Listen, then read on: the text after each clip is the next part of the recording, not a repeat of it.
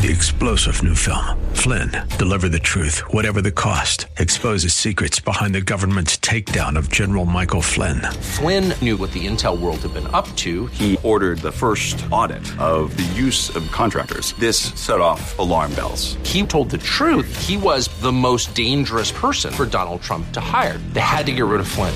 Flynn, deliver the truth, whatever the cost. Available now. Watch it today. Go to salemnow.com. salemnow.com. The UK Prime Minister Liz Truss resigns, marking the shortest run in British political history. I think you're going to see Conservatives in the House of Commons really scrambling to find a successor. The CDC panel unanimously votes to add COVID vaccine to the list of recommended child vaccines. It essentially immunizes the company that makes it from lawsuits. We take a look ahead toward the midterm elections with HotAir.com's Ed Morrissey. So I think if you're above 25, it's a really good cycle for Republicans. And if you're above 35, it's a wipeout for Democrats. This is the Daybreak Insider Podcast. Your first look at today's top stories for Friday, October 21st. I'm Mike Scott. On Thursday, British Prime Minister Liz Truss resigned as Prime Minister after just 45 days in office. I came into office at a time of great economic and international instability. Families and businesses were worried about how to pay their bills. Putin's illegal war in Ukraine threatens the security of our whole continent, and our country has been held back for too long by low economic growth. I was elected by the Conservative Party with a mandate to change this. We delivered on energy bills and on cutting national insurance.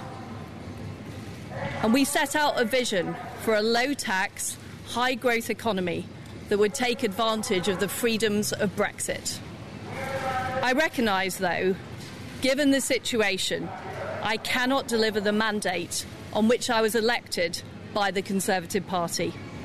I have therefore spoken to His Majesty the King to notify him that I am resigning as leader of the Conservative Party. The announcement came after a tumultuous term marred by economic policies that roiled financial markets and a rebellion in her political party that obliterated her authority. Truss became the third Conservative Prime Minister to be toppled in as many years. And she will go down as the shortest-serving leader in British history. Her resignation extends the instability that has shaken Britain since it broke off from the EU and leaves its leadership in limbo as the country faces a cost of living crisis and a looming recession. Reactions from across Britain poured in, like this British citizen who says Britain's political turmoil is terrible.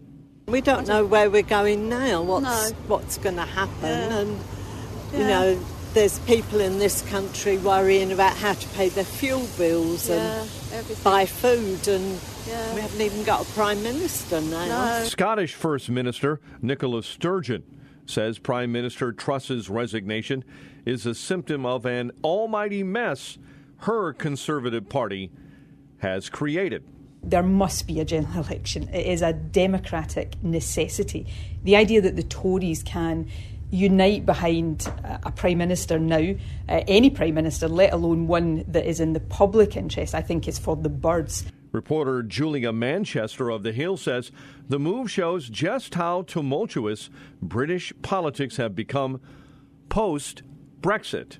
This is just evidence of really a post-Brexit world in the United Kingdom and really how much turmoil there is in British politics. You know, after David Cameron resigned, after the Brexit vote took place, and then we saw Theresa May, Boris Johnson, Liz Truss, we have seen absolute turmoil really happen in UK politics. And I think it is worrying for a lot of British people and people following British politics because they are no longer a part of this economic ecosystem that is the European Union. They are now essentially on their own. There does not seem to be a trade deal with the United States that is being reached anytime soon. They are dealing with the Northern Ireland Protocol in terms of how to deal with a country that is bordering, the UK and the European Union. How does trade work there? We know that there are talks of independence movements in countries such as Scotland within the United Kingdom. So such a tumultuous time here, in that country right now. And I think it has a lot of people in the UK worried about the future. And to quote the very popular TikTok meme, I think a lot of us in the U.S. and around the world are asking the question, what on earth is happening in the House of Commons right now? Manchester explains that Truss's short-lived stint as Prime Minister was fraught with complications from the beginning. She was trying to implement something that was called Trussonomics, if you will, something that was very much about slashing taxes, implementing quite a bit of fiscal conservatism. However, as Mitch said in his rundown of the situation, there were all these questions as to how the UK was going to pay for this, especially when you had record inflation. You have these questions of trade deals and what an independent UK looks like from the European Union. So there didn't really seem to be a plan in place. And you saw her finance minister resign just days ago. Manchester goes on to say that the Conservative Party needs to save face with the British people at this point. So right now, I think you're going to see Conservatives in the House of Commons really scrambling to find a successor for Liz Truss. I think they want to find someone who is more popular than she is. I'm looking at some of her polling numbers that showed her in the negatives in the United Kingdom. So for the Conservative Party really to save face at this point, they need to find someone who is better standing with the British people, because right now I would say that the party as a whole is really sinking in its popularity and losing credibility. A fresh round of sanctions have been leveled against Iran from Britain and the EU over providing drones that Russia has used to strike battlefields and civilian targets in Ukraine. According to major reporting, the sanctions will target the company that makes the drones and 3 Iranian generals. Leland Vittert of News Nation says that Russia receiving aid from Iran shows how desperate Russia is. It's stunning, really, in the sense that the mighty Russian army, that was going to take over Western Europe during the Cold War is now getting help from the Iranians because their weapon systems are so poor in Russia that they're bringing in these cheap Iranian drones. It speaks to the desperation of Vladimir Putin. The worrisome part would have been, and continues to be, the more desperate Vladimir Putin is, the more willing he is to do extreme things. And we've seen this in the past from him in this kind of behavior. And he continues always down the path that he learned in the KGB, which is to double down and to continue to go down a more dangerous path, which for someone who has nuclear weapons is a worrisome thing. Vittert goes on to say that there are things the Biden administration could do to keep Iran from helping Russia, but they're just not doing it. Probably doesn't change the fact that the United States is providing weapons and air defenses and the like to the Ukrainians. What it does change, though, is the U.S. calculus on the world stage. And what's very interesting is, for as angry as President Biden has been about the Russian involvement in Ukraine and the war on Ukraine, he's pretty hands-off on those helping the Russians, right? We have not seen an air embargo or an oil blockade or some kind of quarantine of Iran. We've not seen really drastic sanctions on the Iranians. In fact, we haven't even seen real support, Nicole, as you and I have talked about the protesters in Iran. Mm-hmm. Any of those things would help destabilize the Iranian regime and keep them from helping Putin. Vittert explains that while the U.S. is sending Ukraine another aid package, America's own stockpile of weaponry is growing low. That we're starting to hear, and it's questions that we asked back in March and April, which is, it's great we're sending all of these weapons to Ukraine, the Stingers and the Javelins that have been taking on the Russians, some of the other HIMARS, the high mobility rockets and short-range rocket systems that we've sent over to the Ukrainians. The problem is that we're starting to run out of them here in the United States, and it's not like ordering Coke at Walmart. making these systems and making these very precision munitions takes a long time. And there's real questions now, Nicole, that if we had to fight a war, we meaning the United States, say, with Iran, if we were to try and help Israel during a war, and at the same time had to fight China over Taiwan, the U.S. simply doesn't have the munitions, the ammunition to do it. Vaccine scientists voted unanimously to add COVID-19 shots to the list of recommended vaccinations for adults and children on Thursday. While the decision will have no immediate effect, it does put the shots on an annually updated formal list of what doctors should give their patients on a routine basis. The panel's decisions are almost always adopted by the CDC director and then sent on to doctors as part of the government's advice on how to prevent disease. Robbie Suave of the web-based television newscast Rising says that what's most disturbing to him is that with being added to the list, the manufacturers of the COVID vaccines are shielded from any lawsuits. I believe that doesn't absolutely mean it's mandated necessarily. That's still up to local jurisdictions, although there are probably many jurisdictions who just say whatever on this childhood list is mandated. That list protects, if that vaccine's on that list, it essentially immunizes the company that makes it from lawsuits or liability. Like, you just can't sue them over those. And then there's a general recommendation for children to get those vaccines. Suave goes on to say that there is still a scientific debate over whether children actually need a COVID vaccine. So I would be proceeding very carefully here because there is a lot of debate over whether children need this vaccine.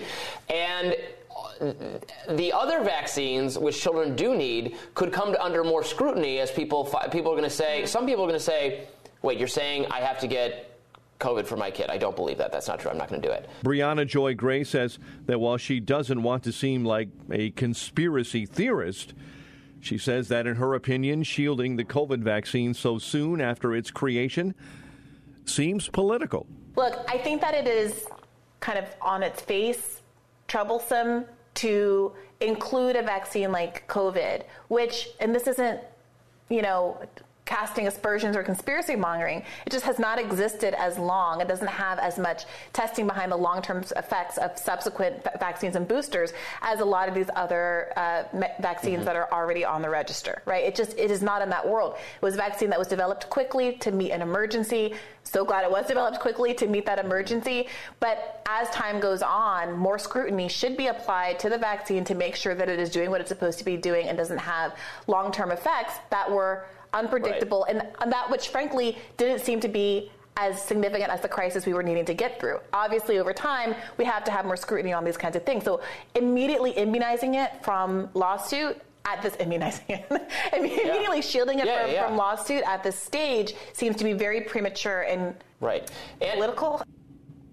More than half of all registered voters see the mainstream media as a threat to American democracy.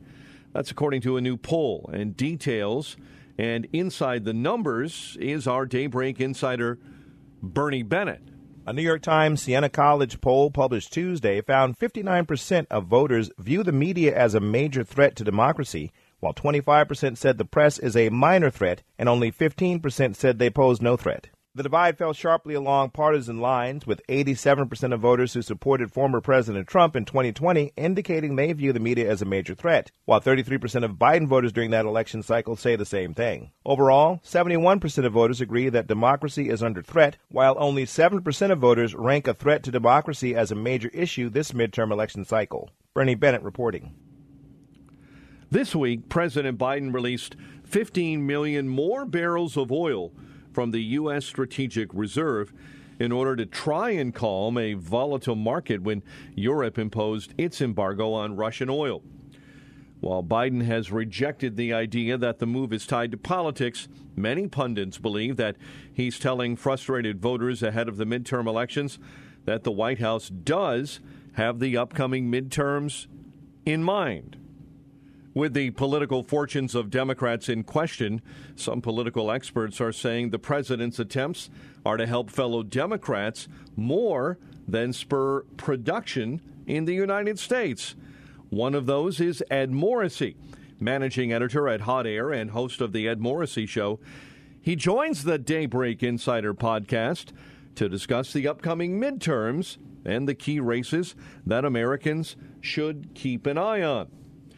Morrissey explains to us why some polling data seems to conflict this election cycle. Well, first off, I think what you have to look at is that these pollsters generally, I think, are missing the political environment in which we're operating this time around. It's a very unusual political climate. We haven't had inflation at this level in the middle of an election in over 40 years. It's been 42 years since we've seen this kind of economic environment in an election cycle.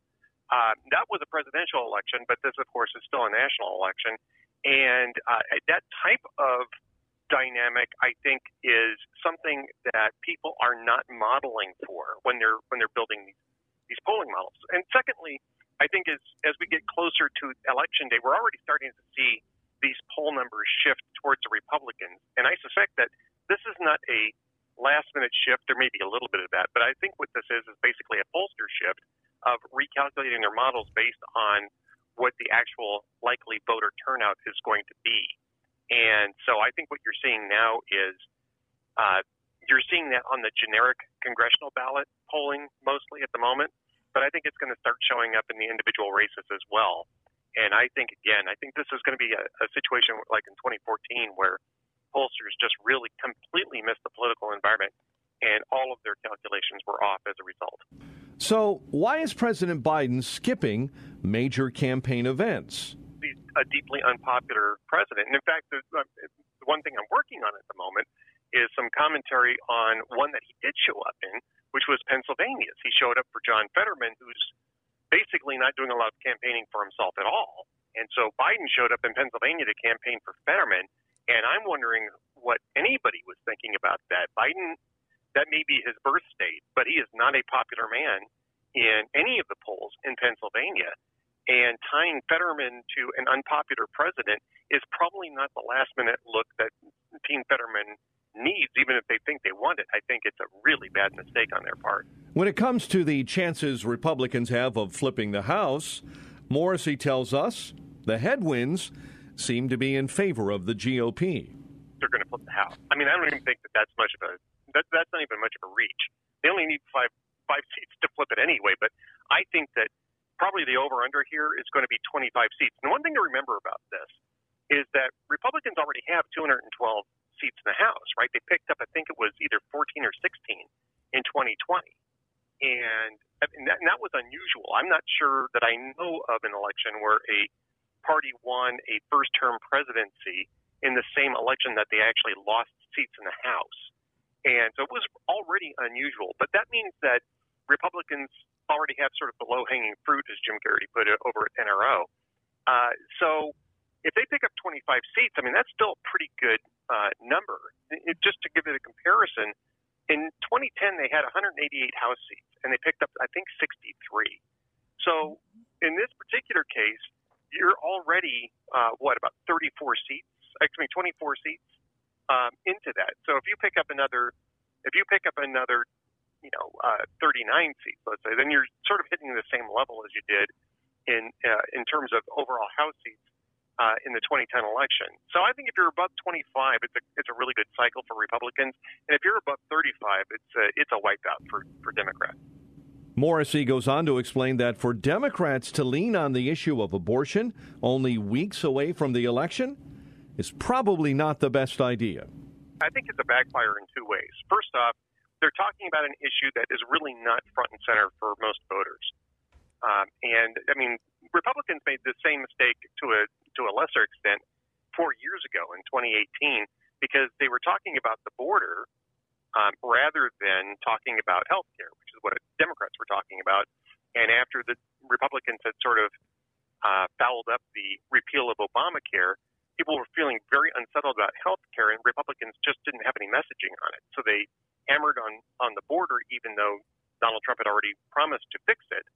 and they just ended up talking past voters. I think the Democrats are doing the same thing here, but it's going to backfire in another way, which is all this talk about abortion is making media focus on what Democrats' policies are on abortion, and their policy is so extreme, no restrictions at all to the moment of birth, that only about 15 to 20% of Americans actually agree with it. And so now you have all of these candidates in the House and Senate having to dance around that on an issue that they brought up. I think it was a huge mistake. On the other hand, I don't think that they could talk about the economy anyway. That would have helped them either, so I'm not sure necessarily that they had a good option. Morrissey takes a look at key races around the country and tells us he believes Americans should pay attention to these. The House is.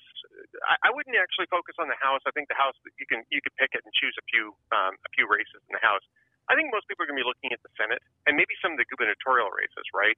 So I think you're looking at Nevada in the Senate. I think you're looking at Pennsylvania in the Senate. This Mehmet Oz, John Fetterman race, I think, is going to be really interesting. I think in terms of gubernatorial races, you're looking at Arizona, maybe in the Senate race there as well. With Kari Lake going up against Katie Hobbs. And that seems to be turning in the Republicans' favor over the last couple of weeks. And I think Democrats really messed that up by having Hobbs refuse to debate Lake. I think it really has backfired on them there. Georgia is going to be interesting, too, because Georgia is a tight-run state. Brian Kemp is going to walk away with the gubernatorial race. And the question is how big his coattails might be for Herschel Walker, especially after Herschel Walker did a pretty good job in that debate. I think he may have made voters a lot more comfortable with him, in which case that may go Republicans' way. And again, if you're in the middle of a huge wave election, some of these things are just going to get pulled along with that, and these Senate races might be among those. We thank Ed Morrissey for joining us on the Daybreak Insider podcast, and you can read more from Ed at hotair.com or follow him on Twitter at Ed Morrissey.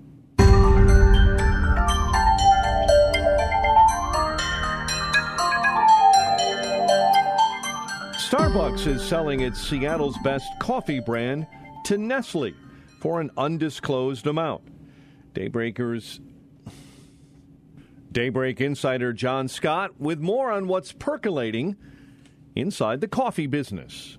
Switzerland-based Nestle has been in a partnership with Seattle-based Starbucks since 2018 and already distributes Starbucks-branded coffee in more than 80 markets worldwide. The company said acquiring Seattle's Best will offer customers more choice. Nestle also owns the Nescafe, Nespresso, and Blue Bottle coffee brands. Starbucks acquired Seattle's Best Coffee in 2003 for $72 million. Starbucks and Nestle say they expect the deal to close by the end of this year. John Scott reporting. And finally, bees! Bees! Bees in the car! Bees everywhere! God, they're huge! They're ripping my flesh off! Son, roll around. Did you hear me? Roll around on the ground. In Massachusetts, a woman had a strange way to stop sheriff's deputies from carrying out a court-ordered eviction. According to reports, Rory Woods allegedly pulled up to the home where the eviction was taking place and unleashed hundreds of bees from hives she had brought. Multiple deputies were stung before they could arrest Woods. She has since been charged with 4 counts of felony assault and battery with a dangerous weapon, 3 counts of felony assault with a dangerous weapon, and disorderly conduct. That's a misdemeanor. Hampton County Chief Deputy Sheriff Robert Hoffman says deputies were only doing their duty on October 12th when they were assaulted by the eviction protester who released the swarm of bees. The parameters or the specifics of, Mr. King's situation related to his ownership of his house or lack thereof is really not something for us to delve into. We have a court order that's been presented to us, and it's our job to effectuate that court order, and we're going to do so as professionally as possible. Sheriff Hoffman went on to say that Woods faces multiple assault and battery charges for releasing the swarm during that eviction in Longmeadow, Massachusetts. Frank, I'm allergic to bees. Me too. They're huge and they sting crazy. We'll come back later and check on you. Yeah, in a while. Save yourself. Your firearms are useless against them. Subscribe to the Daybreak Insider podcast at Apple or Google Podcast, Spotify, or SalemPodcastNetwork.com. Get our companion Daybreak Insider newsletter each morning at DaybreakInsider.com. Ongoing coverage of breaking news and commentary at srnnews.com and townhall.com. Thanks for starting your day with us. I'm Mike Scott.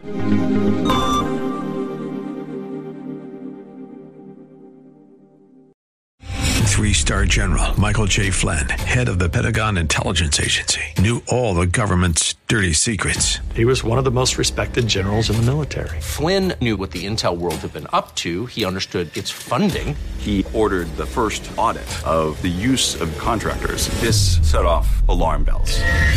The explosive new documentary, Flynn, Deliver the Truth, Whatever the Cost, uncovers the facts behind this scandal. Flynn told the truth. He was the most dangerous person for Donald Trump to hire. I find out the worst enemy that I'm going to face in my life is right here in America. They took my assessment and they wanted me to change it. And I was like, I'm not changing it. They had to get rid of Flynn. With in-depth interviews, archival footage, and never-before-seen personal records of the man behind the headlines. I just felt like I was drowning. Flynn, Deliver the Truth, Whatever the Cost. Available now. Watch it today. Go to salemnow.com. salemnow.com.